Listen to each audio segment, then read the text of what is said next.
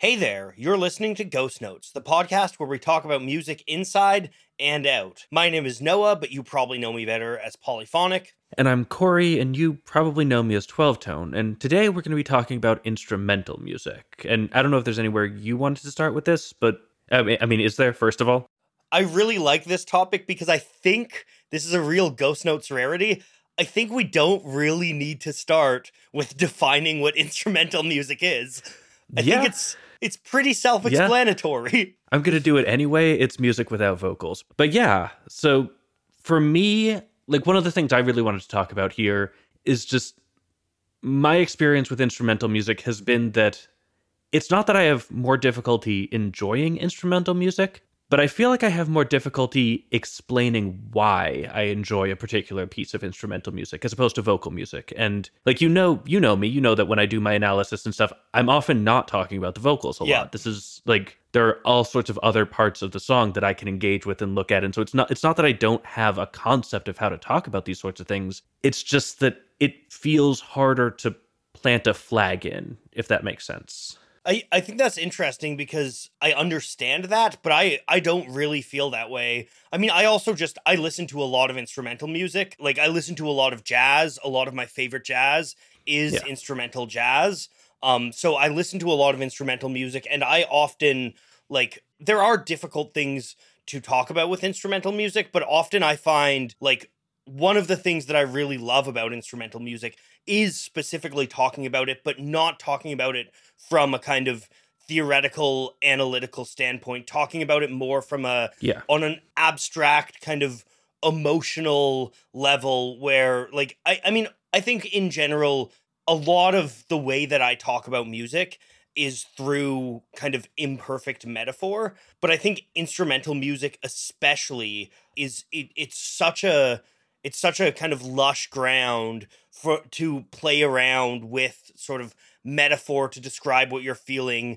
And I think for me, that's a lot of the magic of instrumental music is specifically that you don't really have that anchor, right? I mean, you sometimes do with like title context and stuff like that, which we can get into that later. But I think this is going to be interesting because for me personally, I don't really have that difficulty talking about instrumental music. You're kind of describing the same sort of thing that I am, though. For me, a lot of where I would trace this to is that when I talk about music, either analytically or just talking about my experience, I very strongly gravitate toward narrative in terms of how I describe things and how I think about things. And like, if you look at something like, say, I was listening recently to Operation Mindcrime by Queensryche. Great album. That's a rock opera. It has a very specific story with specific characters, and it is walking you through a series of events.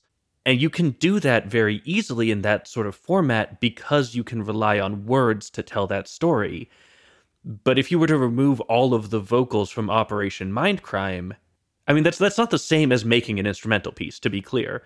But if you were to remove all of those vocals, you wouldn't really have that narrative, even though all of the components, once you have the narrative, fit into the story that's being told in the lyrics.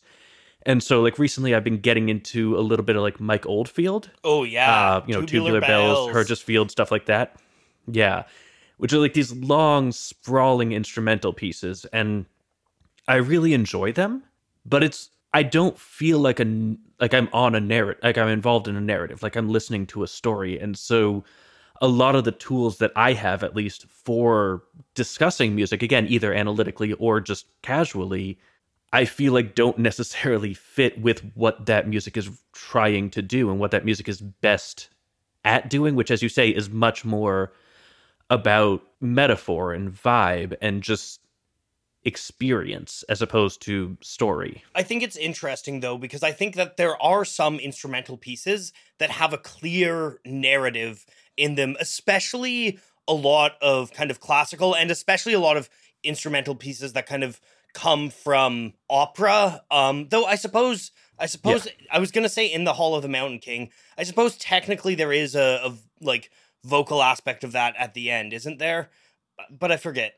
I mostly remember the opening. You might be right. But anyways, that's a song that, in my mind, has sort of a clear narrative. In case, for those of you that don't know, In the Hall of the Mountain King, you have heard this song before, even if you don't recognize it. It's the bum bum bum bum bum bum bum bum bum bum bum bum bum bum bum bum bum. Yeah, Yeah. and it's got one that it's kind of got, especially when you kind of contextualize it with the title. There is this clear narrative where it's this song that kind of starts as this sort of, creeping quiet piece, and then grows to this huge epic kind of climactic thing. In my mind, there's certainly a narrative there. It's obviously not as, overtly clear as if you engaged with the whole opera, which opera is fundamentally a narrative format. Oh, absolutely. But I do think that's a piece that has some. I'd also say one that I was actually thinking of is, are you familiar with Boy Girl Song by Aphex Twin?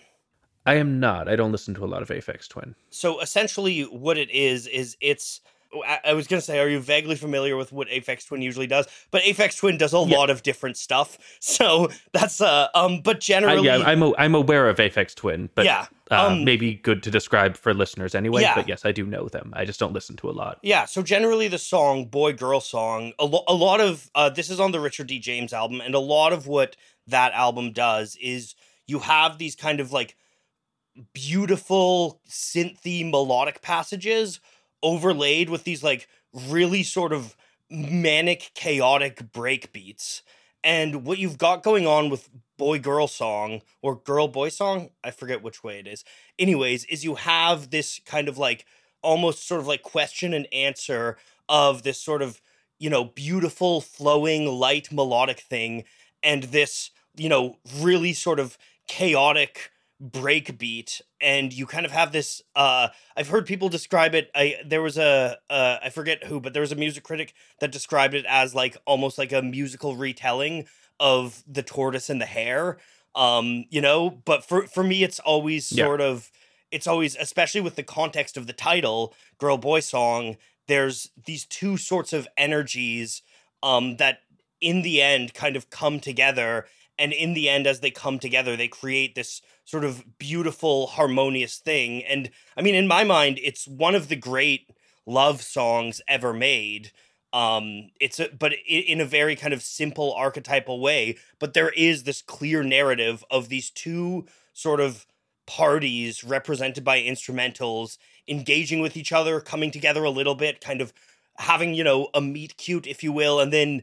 But in the end, by the end of the 4 minutes, they kind of come together in this really, really beautiful, moving, powerful thing. And I think that that's an example of how you can do narrative in instrumental music. But I also think that kind of, I think examples like that tend to be more rare, like I think they can be done, but they're not the norm.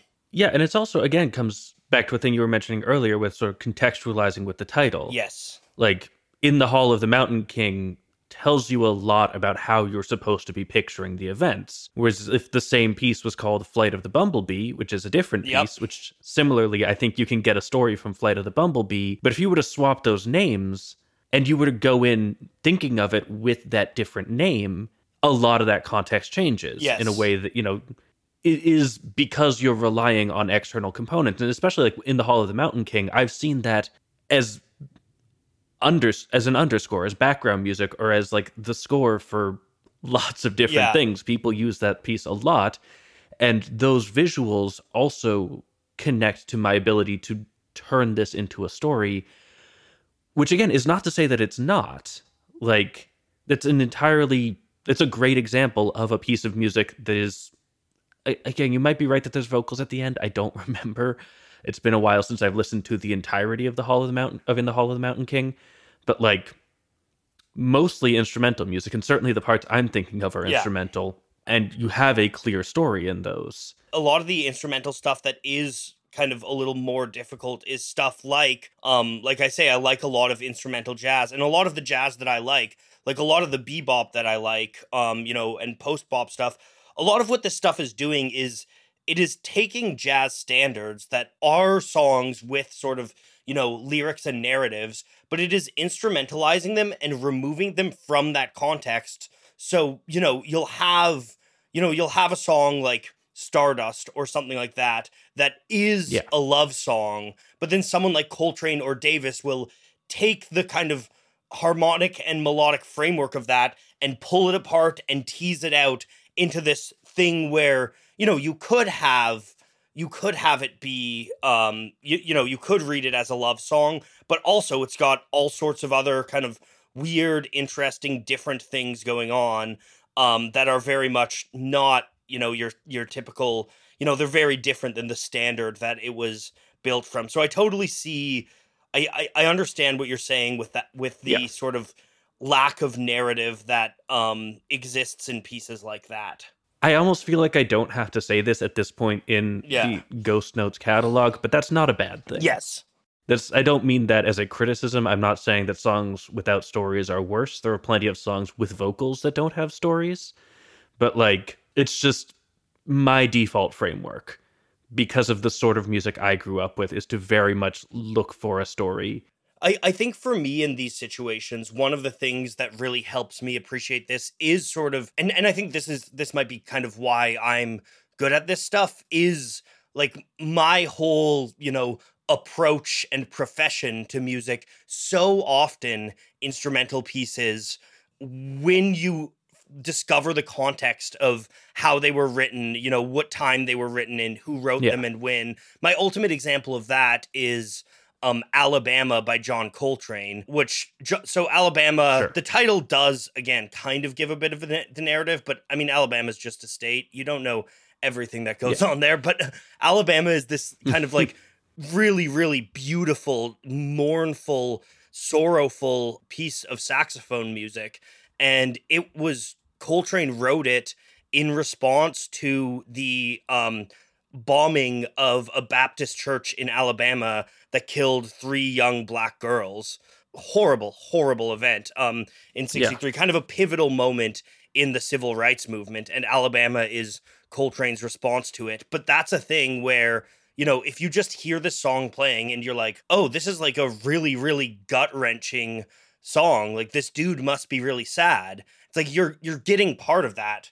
But when you frame it within the context of Coltrane writing it, and allegedly Coltrane actually, allegedly the kind of rhythms of Coltrane's playing are meant to emulate a sermon that Martin Luther King gave, which is really, really cool. But without the kind of historical context, Alabama can be a different meaning, and it can be, a sad song. But when you have the context, it is a specific kind of sorrow that is very specifically rooted in the Black experience, in Coltrane's experience, in, that moment in the civil rights movement where, the Black community is trying to stand up and fight for rights and being met with literal children killed by bombs in church.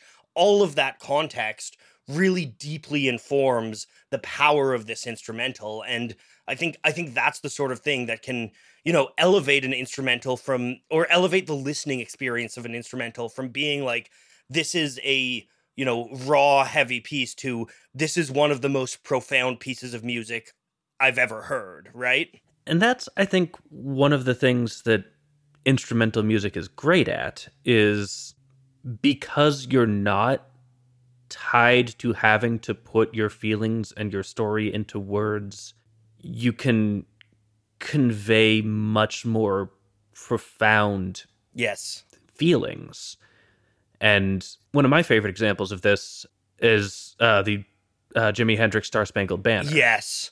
Where that's takes part of that is also that he creates the story by using music, music that you are, as an American, if you're listening and are an American, which I'm just gonna say from my perspective as an American, but Noah, who is Canadian, I believe also knows the Star Spangled Banner. Yes. So, yeah, it's a pretty famous piece of music. Yeah, that one, people have heard of that, I think. But especially sort of even without the specific cultural context of Hendrix and Woodstock and the 60s and Vietnam, even without all of that, knowing the Star Spangled Banner and hearing what he does with it, you get a very clear idea of what's being said. I think Hendrix is amazing at this, where he actually doesn't have many songs that are exclusively instrumentals, but he'll have a lot of songs with very wide open instrumental passages.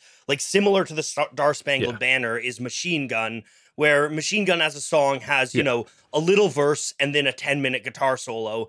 And in that guitar solo, Hendrix is doing the same sort of, I've seen it described as, and I've described it as sound painting, right? Where what he's doing is he's using his guitar to make an image. And in Machine Gun, same as the Star Spangled Banner, it's an image of kind of violence and death and destruction in a way that is more impactful than, you know, singing an anti-Vietnam War song is. Like playing the Star Spangled Banner and in the middle of it doing a dive bomb and noise explosion.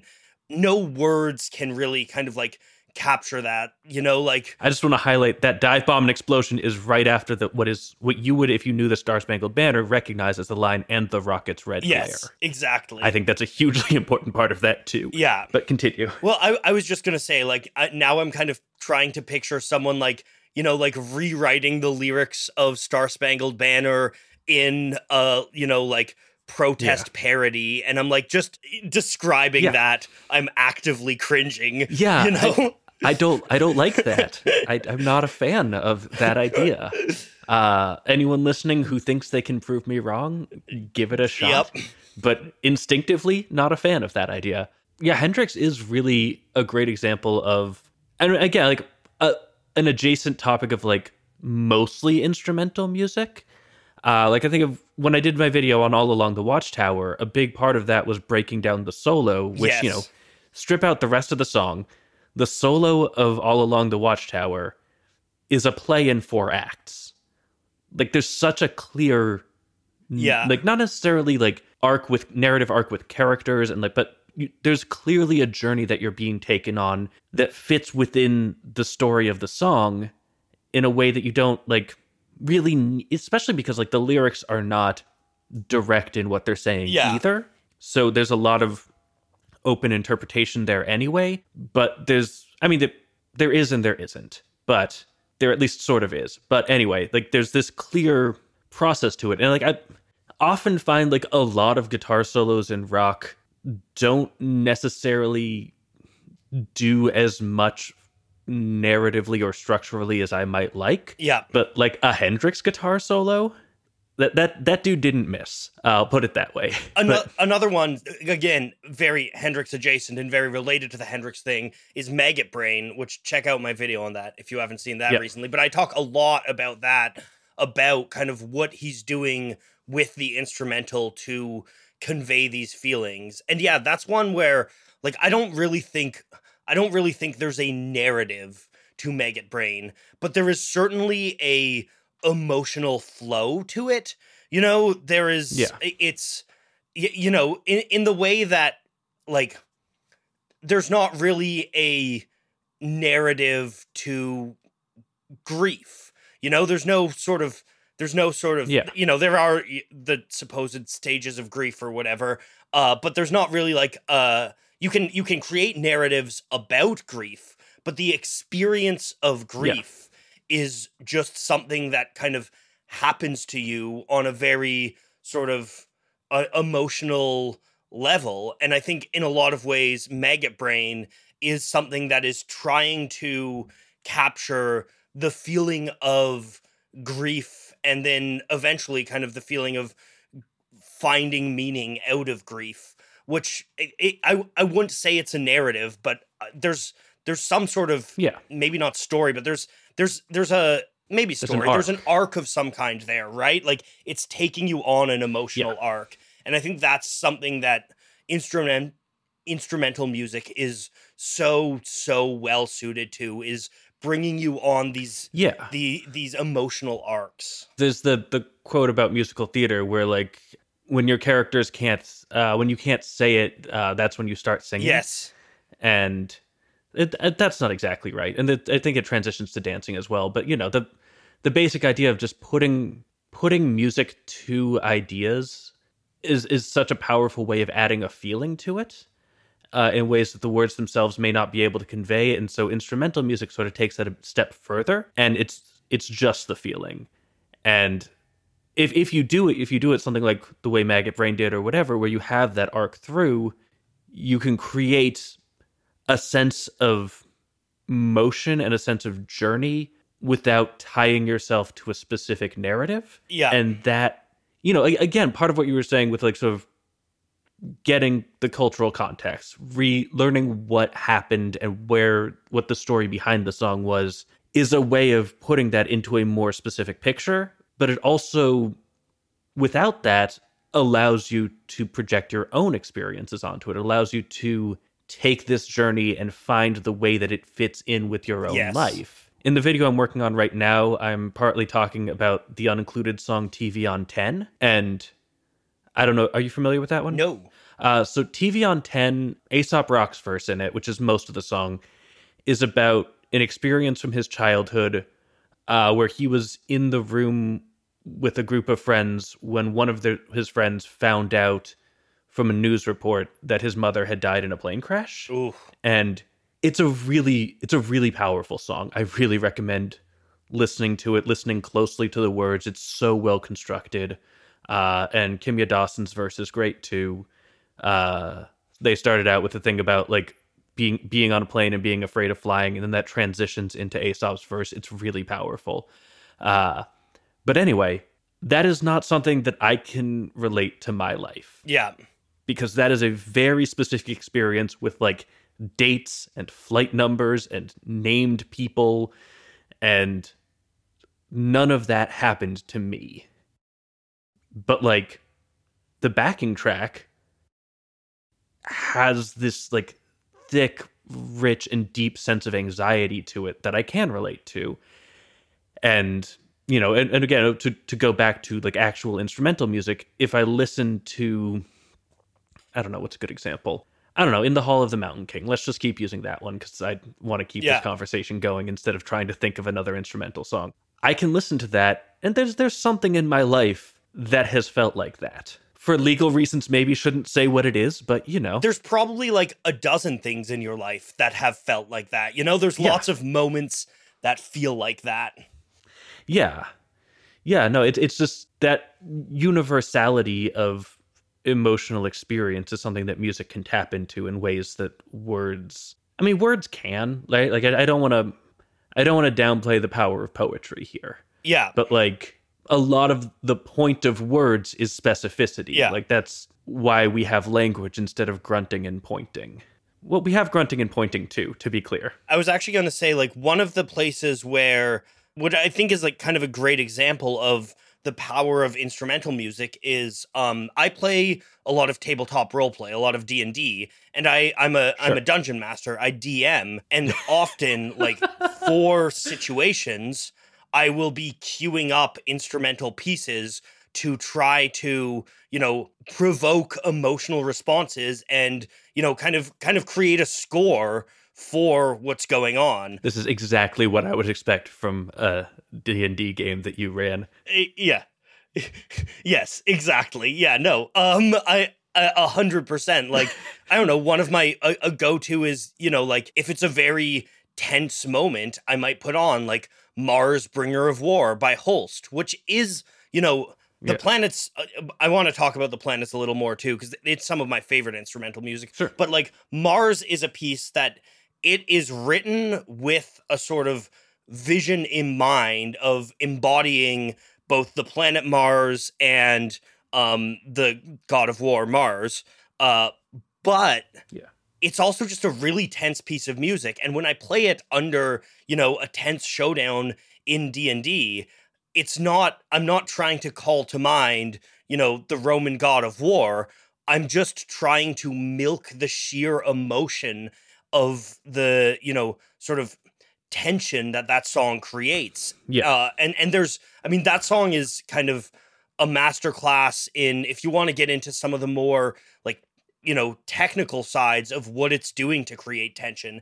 It does such a good job of it with the, the 5/4 count. It uses it to create such a sense of unnerving, the timbre of like, it uses like chains and all of this really like, incredible sound design really to create this sort of tension. And that's the power is, you can't play, you can apply that, and that's something that I'll apply to, various different situations around the same campaign or in different campaigns. And every time the emotional context, people get it because it is a song with such a just rich emotional vocabulary of tension and despair.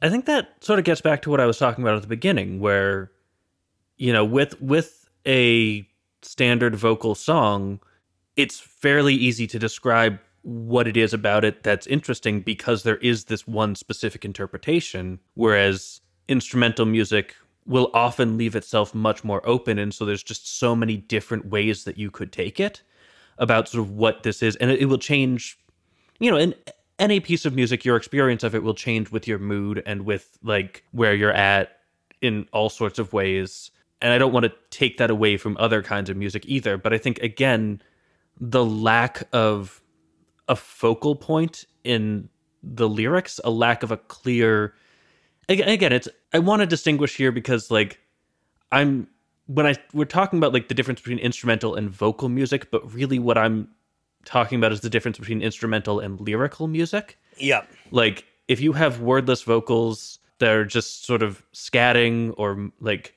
moaning or whatever you're doing with them, that's still instrumental music as far as I'm concerned. Like I think one of the really interesting things that I wanted to talk about here is, so because of one of my good friends, Middo, shout out to GameScore Fanfare, great channel, he got me into a band called Fishmans. And Fishmans are a Japanese dream pop band, and their music has lyrics, but I don't speak Japanese, believe it or not. And the lyrics are sung in a very kind of like, dream poppy, like open textural way. And in my mind, when I am listening to them, I kind of listen to them as instrumental music. Like, there are words to these songs, there are vocal melodies happening, and a lot of them are really, really like, beautiful lyrics when you read them. But when my experience of listening to them is just listening to the lyrics as if they're instrumental, because that's my context. That's all that I have to attach myself to them. And I think that's a really unique and sort of rewarding experience for something that, wasn't designed to be instrumental music, but ultimately that's how I'm treating it in my mind when I'm listening to it. Yeah, I have similar experiences in that, like, my sibling went to French immersion camp for a while back in high school, and so they weren't allowed to listen to anything with English lyrics, and so they brought back a bunch of stuff that was like popular French music. Yeah. I don't speak French. I didn't speak French. I took like a couple credits of French for my foreign language credit to get my bachelor's. But I don't remember anything about it. Like, functionally, 99% of French is indistinguishable from gibberish to me. And I'm not saying anything about French as a language, but just, I don't speak it is my point. And so similarly, especially back then, I would listen to it and it did feel, again, like I couldn't extract a story from that. I couldn't figure out what they were talking about. I do think there is an interesting line to draw there, though, because there are very specific ways that humans use their voices to express emotions and to express ideas that we are familiar with, even if we don't speak the language. And, we may misinterpret a line or whatever, but like, and because of like cultural differences, you may incorrectly identify what they were expressing. But if you hear a voice doing a specific thing, you have a sense of at least how you interpret that in a way that is much more concrete than if you hear, say, a saxophone do it. But I don't know that it's that much more concrete, because often, I mean, especially with things like saxophones or trumpets, like oftentimes a lot of what they're doing is sort of emulating the human voice and is kind of hitting those emotional tones. I do agree that I don't think it's the exact same, like there's something different also as a musician. If you compose something for lyrics, you're going to compose it differently than if you compose it as an instrumental piece. There are differences, but I do think that they're like often what I get out of a lot of instrumental music is often, instruments expressing things that do feel like the human voice, I think something that's very kind of like common in a lot of blues instrumentals and blues guitar is there's a certain kind of sexuality that comes through in guitar voices, and people will kind of make guitars moan and groan, and that's such a kind of big aspect of blues music and a lot of blues guitar. Like, I think that's something that's really, really neat about instrumental music is the way that we use, like you said, there are these kind of intonations that we just culturally and to a certain degree, like biologically understand as humans, and people are able to trick your brain, Yeah, I mean, to be clear, I agree with you. I would class, again, something with wordless vocals, or even potentially something like you were saying, your Fishman's experience, as instrumental music. Yes. As an instrumental musical experience, even though I wouldn't necessarily, at least with the Fishman's example, call that instrumental music itself. My point is that I think that in the context of instrumental music, the human voice is a really interesting instrument. Yes. That actually gets to, I was about to bring up the perfect example of that, The Great Gig in the Sky. Yep. I was going to bring that up, and then I could not remember the name. Yeah. And so I figured you would eventually bring it up anyway. Yep. Yeah. Which, I mean, that is one of the ultimate instrumental pieces that, there's no doubt about that in my mind. Claire Torrey's voice is being used as an instrument there. Again,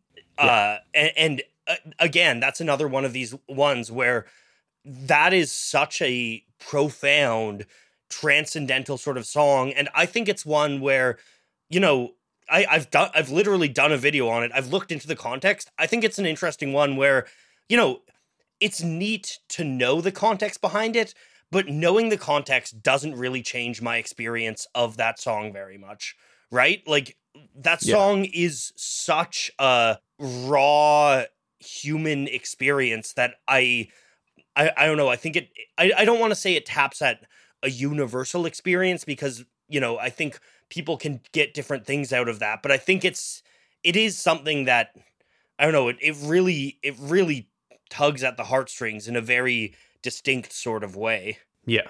Yeah, that was sort of, like I said, the song that I was thinking about when I was talking about how, you can have vocals in what is effectively an instrumental piece of music. I just, again, forgot the name. Yeah. But I had that, like, melody playing in my head, and I was like, I could just say, the Dark Side of the Moon one, and no one would tell me, but, like, but anyway, I think one, like, you mentioned earlier, that there are differences in how one would write if they were writing for a thing with lyrics, and I think that that's a really interesting area here in the context of repetition, because I think that if you have a song that has lyrics, you can get all of the change you need by changing the lyrics in a lot of the change you need by changing the lyrics in many cases. Like, you can come back to the verse and still do roughly the same thing. And again, there are songs with, like, lyrics that are very repetitive. Something like, I'm thinking like Get Up, Get On Up. Like, or whatever, like those sorts of songs.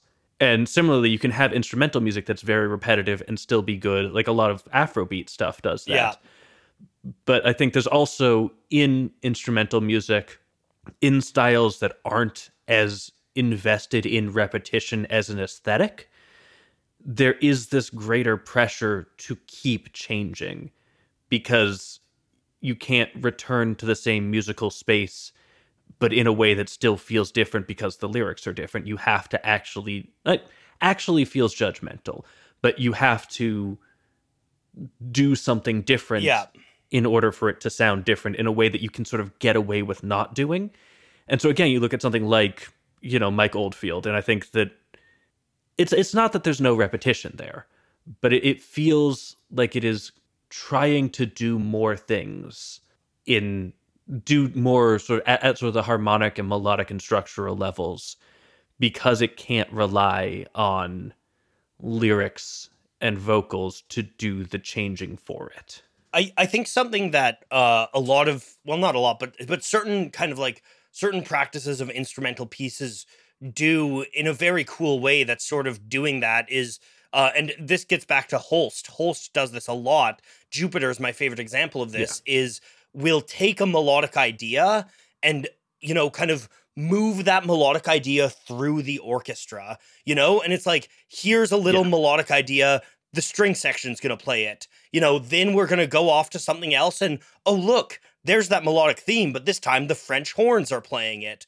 And, oh, here's the melodic theme, but this time, you know, the trumpets are playing it. And that creates this kind of ebb and flow of these ideas being passed and back and forth. And often, you know, in songs that do this, you'll kind of have, you know, these different sections will also play it in addition to being a different timbre, they'll play it at sort of a different tempo or, you know, a different different volume, use different dynamics for it. Like they'll do all these little, you know, sort of tweaks to this melody. And as a result, you're kind of creating that sense of motion and growth and narrative in a really fun and rewarding way. Like I really encourage people. I think if you want to hear this in action, like Holst's Jupiter is just a master class in this. It's just, you know, taking a couple really, really sticky melodic ideas and toying around with them with the, you know, massive tool that is an orchestra. Yeah, it's, I mean, what was I going to say? I was going to say something. But yeah, I think in a lot of these cases, going back, especially, like, I want to be a little careful because going back to classical music is a really great example of what instrumental music can do in a lot of cases, because that's a lot of that tradition. There were some vocal things, but they were sort of not necessarily separated out into their own things in a lot of cases. You would have like choral music or opera music, but you would also have just orchestral music. This was a big part of the scene. God, scene feels so weird when I'm talking. That is. It was a scene. 100%. It was a scene. Like, but it's just, I'm going to call it a scene just to do my part to dismantle the canon. But it is a really great example of what you can do with instrumental music. But of course, it also has a lot of its own idiosyncrasies as a not as a style, because there's a lot of styles that fall under that umbrella, but like as a series of styles. Whereas you look at something like instrumental jazz, and it's, I think, very different. Oh, yeah. I don't think many people would argue with me on that point. But again, I think that a lot of that is in many ways tapping into some of those same ideas of creating an arc more than creating a story. I mean, I think that's something that, again, very different stylings, but Afrobeat does a ton of that same thing of kind of like taking a melodic idea and tossing it around the band and seeing what happens with it. And then, I mean, often what I love about Fela Kuti is, again, a lot of his stuff isn't actually instrumental, but a lot of his stuff, what he'll do is he'll have, you know, a 5, 6, 10-minute instrumental opening kind of teasing out all of the sort of emotions that you're going to feel in this song and really priming you into this context. And then he'll give you the lyrics, right? Like he's kind of like, a lot of these songs almost treat lyrics not as the main focus, but sort of as almost like a kind of, you know, like note on top of everything, like a footnote, you know, to this music, where it's like, you know, you've heard all of this emotion, and you've heard all these grooves. Now let me tell you what these grooves are about. You know, it seems like it's which is it's such an interesting sort of approach, where so often music with lyrics, you know, often they'll have sort of instrumental breakdowns and solos and stuff like that, but so often it seems like the lyrics are kind of what they want you to be paying attention to. Whereas in Afrobeat, a lot of the Yeah. time, it seems like the lyrics are icing on top of the cake. Yeah, it's sort of like, now that you understand the story, here's what it was about. Yes, exactly. And so, like, and I think one thing that, like, Afrobeat and a lot of the more, I'm going to use the word repetitive, and I want to be really clear that I don't mean it as a judgment, but, you know, styles that do have more repetition in their instrumental music, one of the things that I think they really good examples of it do very well is playing around with layers. Yes. So you could have like a horn part that comes in for a bit and then it drops out. And maybe the bass groove keeps playing through.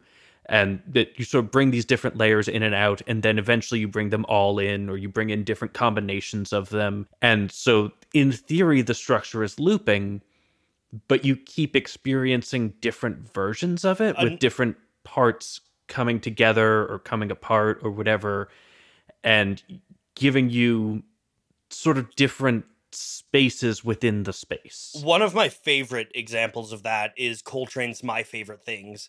Like, that is a song that is so layered, and that is a song that is incredibly repetitive by design, like, to the point where, you know, it almost feels like Coltrane's trying to hypnotize you with all of the repetition. It's a really, really incredible use of layering, and, you know, layering the sax and the piano and the drums, and using the, you know, everything that Coltrane has sort of at his disposal to pull you into this trance that it feels like the same thing over and over again, but it's slightly different and slightly novel each time.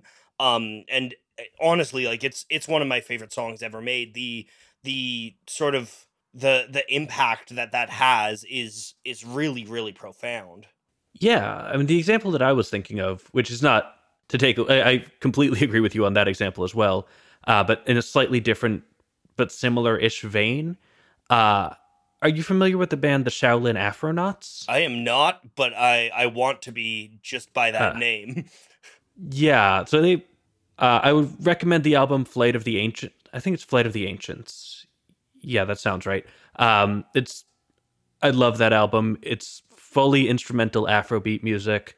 But like specifically, I was thinking of a track called Kilimanjaro that throughout the entire thing, I'm pretty sure, if I'm remembering correctly, it has been a little while since I've listened to the song, but I'm pretty sure this is right. It's the same bass part, just stays throughout. And they bring in percussion parts and horn parts and guitars, and they bring them in. And then at the end, they sort of fade out all of these layers one at a time. That's really until cool. You're left with, I believe it's just the bass at the end. God, I should really have listened to this song before I started using it as an example. Yeah, all of these parts, slowly you take one away after the other, and it just sort of like strips down to this one driving groove. And you hear, like, it's such a strong foundation, and so much was happening on top of it. And it sort of, at some level, again, felt repetitive, but there was just it was so rich and so lush and so interesting that, like, it was repetitive, but it wasn't boring.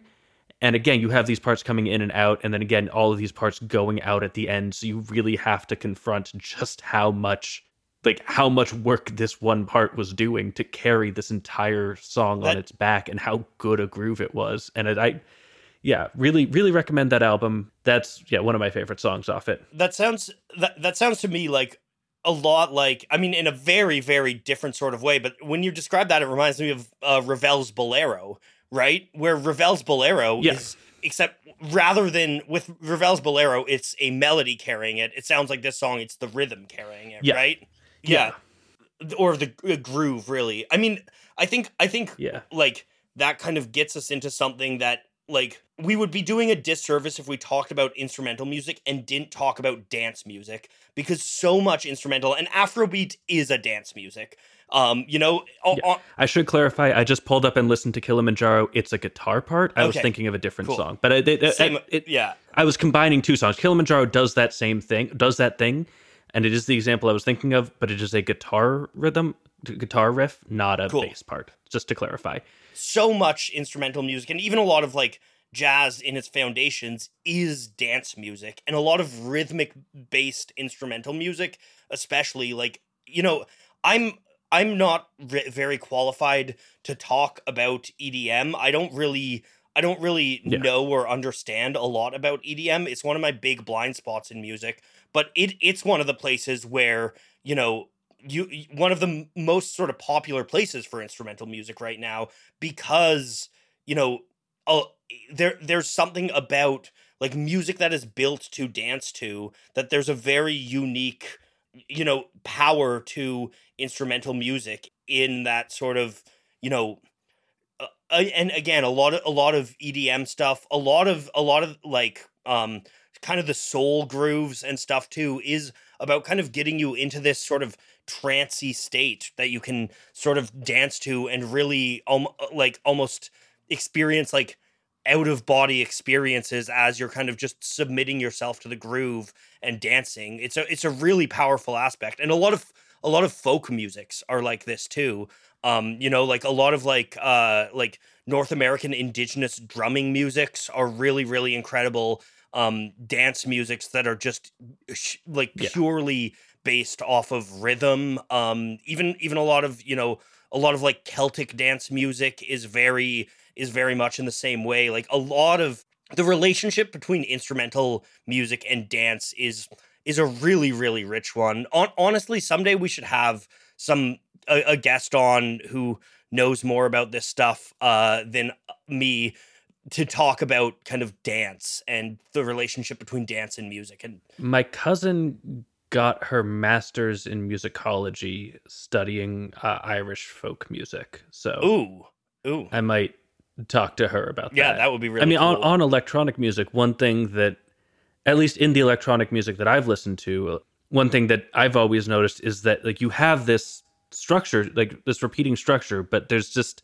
almost constant interruptions. Yeah, Like, there's always these like little things that pop in that you may never hear again, but they're just like, oh, or whatever, like this noise that happens that sort of pulls you out of it, that sort of, but in a way that draws you back in, makes it so that you have this, again, repeating groove structure, but there's always something that's throwing you off, or something that's a little more like unusual, or a little more interesting isn't the right word. I'm trying to be very novel. careful in my words this episode. Novel, yeah. Just like, I don't want to imply that like the base structure is bad or boring or whatever, but just having all of these additional layers on top of it that just, again, because of how EDM is made, it's, very much, you can put a thing in a DAW and just loop it. Yeah, And you can loop it forever. And so it becomes very easy to go in and like find this particular point and be like, all right, on this bar in this thing, I'm just going to drop this extra effect, and I will never use that again. It's just going to be there, and that's going to be cool, and it will sound good for this particular moment. And what is my point? I don't know that I have one, but that is a thing that I've noticed about EDM, or at least the EDM that I have listened to, which, again, like Noah, not my main genre, but something I have heard and listened to some and enjoy when I do, but I don't want to present myself as an expert. I think that sort of like that approach of kind of like throwing interesting stuff in is also something that happens in another sort of like, again, pseudo instrumental music that, again, this could probably be a whole topic on its own, but is sort of like, I don't know a better word for it than beats, like kind of like Jay Dilla Yeah. or stuff like that, right? Yeah. That's that whole world. I just shout out to my Polyphonic magazine. Actually, the issue that is probably dropped while we're recording this, actually, is talking to somebody who makes beats. And it's like, beats are a really interesting place for this, because they are these little instrumental worlds, but often they're made with the assumption that somebody is probably going to be rapping over this, right? So they occupy, but then sometimes, like Donuts, one of the greatest albums ever by Dilla, is, there are vocal samples and stuff, but a lot of it is just instrumental beat music, right? So it's this weird sort of, space between worlds where it is It is music that is being created as instrumentals. And, often it is like a single beat maker, making all of these instrumentals kind of on their own with their own sort of vision and soundscape. And then later it's picked up by, a rapper who just thinks the beat is cool, or, has an idea for how they could put a verse on it. So it's this weird world that is sort of a bridge between instrumental music and vocal music. Yeah. Yeah, it's in that space where we were talking earlier about how, you write differently if you're writing Yes. for lyrics. And it's one of those things where like a beat is written for lyrics, but you don't know what they are yet. Yes, exactly. And you're making the music first on the assumption that a story will, or not even necessarily a story, but that words will be put on top of it. And this is a thing that also happens in like musical theater. I know that Yes. Andrew Lloyd Webber, for instance, because I've read a fair amount of like his writing on his process when I was working on a video about Cats, and he very much, especially early in his career, would write the music first and then hand it off to Tim Rice and be like, here, put words to this. Figure out what words tell this story the way that you want. And it's sort of not quite the same thing. That is more still being done often within a story. There's a particular set of events he wants to portray musically, but it's written without knowing what those words will be. Sort of the opposite of like the Elton John, Bernie Taupin thing. Even a lot of, even the Beatles wrote like that a lot. Like often the Beatles wrote with kind of melodies first. Famously, Yesterday, which, Yesterday is one of, it is a perfect combination of lyrics and music in this really kind of like gut-wrenching song.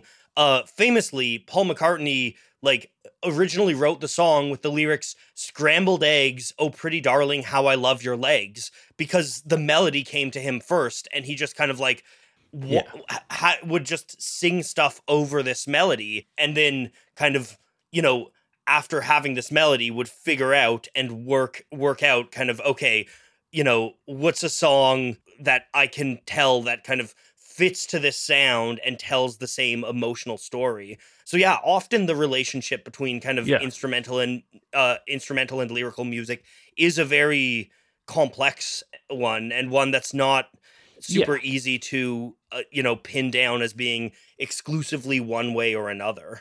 Yeah, I mean that sort of thing happens all the time in like rock and pop circles where it's just, the melody comes to you and like that.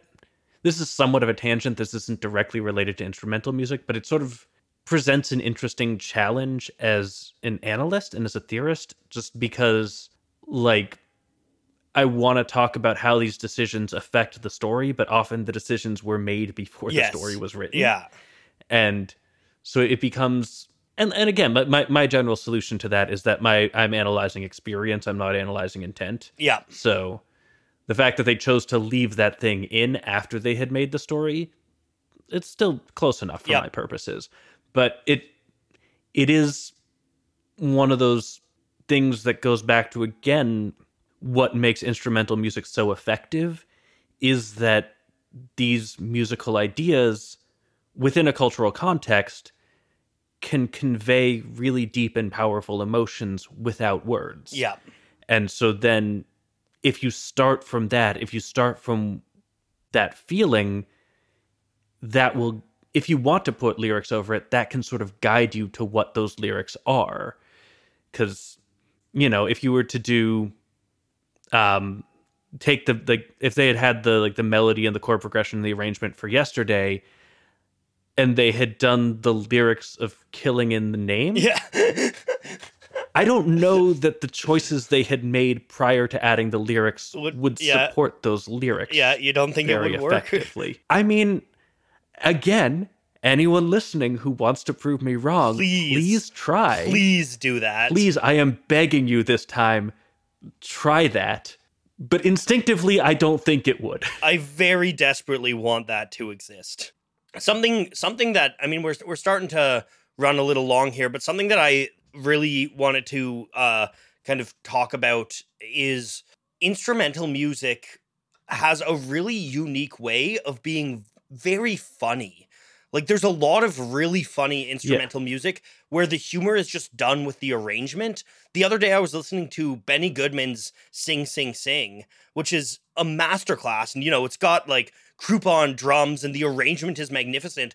There's also just these like really, really goofy sort of sounds. Like, Benny Goodman is the king of swing, and swing is fun, funny music. And a lot of early jazz actually was like, there's all these really kind of funny sounds, and like trombone slides and like trumpet wails and stuff like that. Just anything a trombone does. Yes, exactly.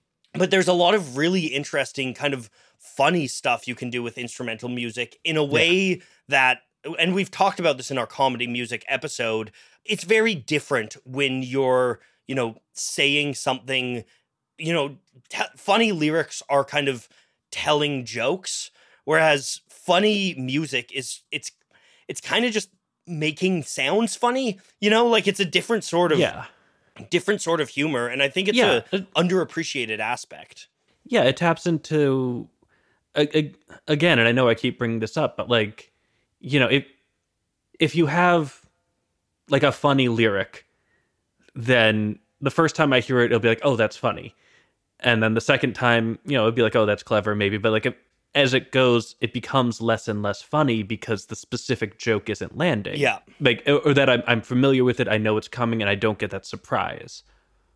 But like a funny instrumental sound is so much more vague. It's so much more open to interpretation. And so instead of telling a joke, it's creating the impact of a joke landing. Yes. And that's a great way of putting it. Hearing a funny joke will always be funny to me. Yeah. Like, it's just, eventually a joke stops being funny, but the concept of jokes, that doesn't stop being funny to me. And so this thing that reminds me of a joke without being a specific one leaves much more room to continue being fun and funny and entertaining and making me smile forever. Yeah. Again, like, I think that kind of speaks to a lot of what we've been saying about instrumental music is just, it's sort of its ability to, abstract emotion a little bit, creates a more universal appeal to it sometimes if it's done well. Yeah. Yeah. Like, by focusing less on being specific, it allows it to be more true. Yes. I think is how I would. Yeah, I like true as a way to describe it. Yeah. Yeah. Yeah. Yeah. Did you have any more thoughts, or should we call it there? I mean, I think the only other thing is, like, earlier on we were sort of talking about like semi-instrumental songs or songs that had vocals but also had parts that you could look at as instrumental, and I specifically wanted to bring up Jethro Tull in that conversation. Oh, yeah. Because not in every song, but especially like in a lot of their classic albums, have at least one song that just like has a multi-minute instrumental digression. So much like prog My rock God is probably like that. Yeah. But like specifically like My God has this whole like flute breakdown in the middle. And there are voices in there, the sort of wordless choral stuff that happens in that part. But it tells such a complete story, especially in the context of the lyrics on either side. But even within itself, it is its own isolated. You could cut that, take it out, make it its own thing. Not quite, because it really does build back up into the actual song. Actual song is a weird way to put that, but you know what I mean. Yeah. But another example is Pibroch, which is on Songs from the Wood, which just breaks down into this basically a jig for part of the middle. There's this like folk dance breakdown in the middle of this like epic prog rock song, and it really kind of stands on its own, but it also, within the context of the song, has deeper meanings. I think that's something that prog, like so much prog, like I'm thinking like 21st Century Schizoid Man has breakdowns like that. Shine On You Crazy Diamond has things like that. Like prog rock is Yeah, Shine On's a great example. Yeah. Yeah, Shine On almost feels like what you were saying with Afrobeat, where like, you know, they have this whole like building thing, and then eventually over top of it, they're like, I guess here's some lyrics. Yeah, Like, you people want lyrics, right? Here's some lyrics. But Shine On, I feel like you get everything that Shine On is doing before they start singing, and then the singing is just it's good.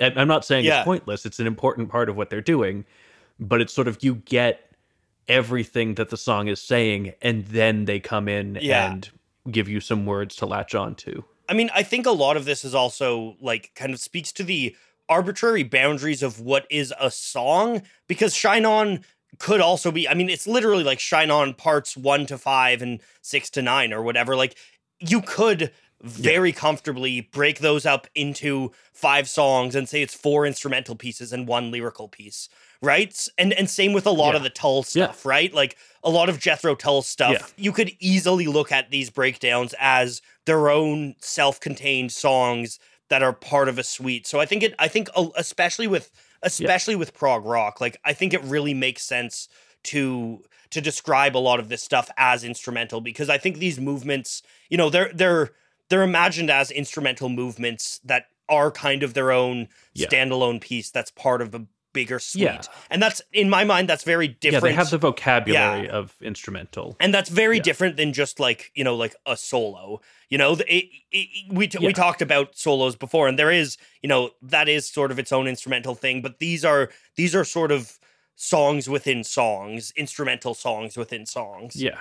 Yeah, I like sort of the movement analogy, because, you know, again, these, like, My God is 8 minutes, Pibroch is 7, like they're not short pieces of music. They have sections, and that one of these sections is written with, again, you were saying earlier, like there's a difference between writing for lyrics and writing for just instrumental, and these sections feel like they are written for just instrumental, as opposed to being sort of an introduction or a transition or whatever that is supposed to move you between lyrical sections, like, you know, a guitar solo does in many cases. Not every guitar solo, but like if you just have like an 8-bar solo over the verse, that's not really that's not really instrumental music. That is an instrumental break in a lyrical piece, which is not a judgment, but it is not instrumental music. It is just momentarily instrumental.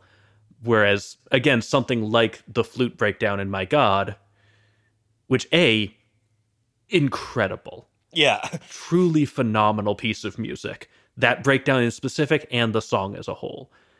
But on top of that, like, it is very much playing in the ballpark of instrumental music, even if it brought its friend lyrics along with it.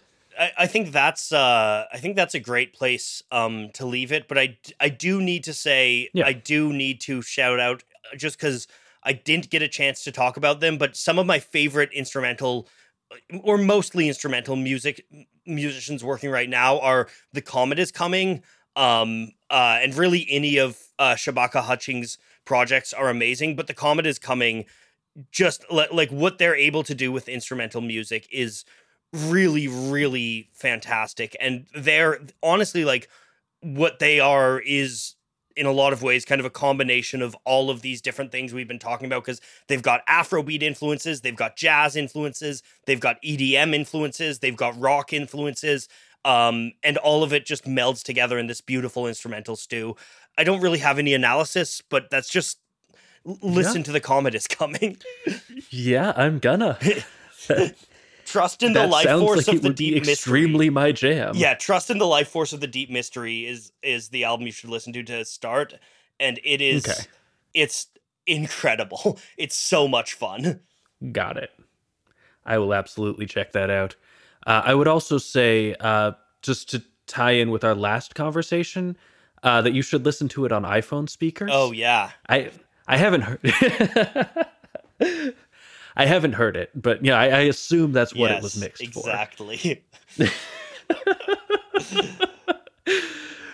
But no, I think that's roughly everything that I had to say. So if that's everything you had to say, then we can start winding our way towards an ending. Amazing.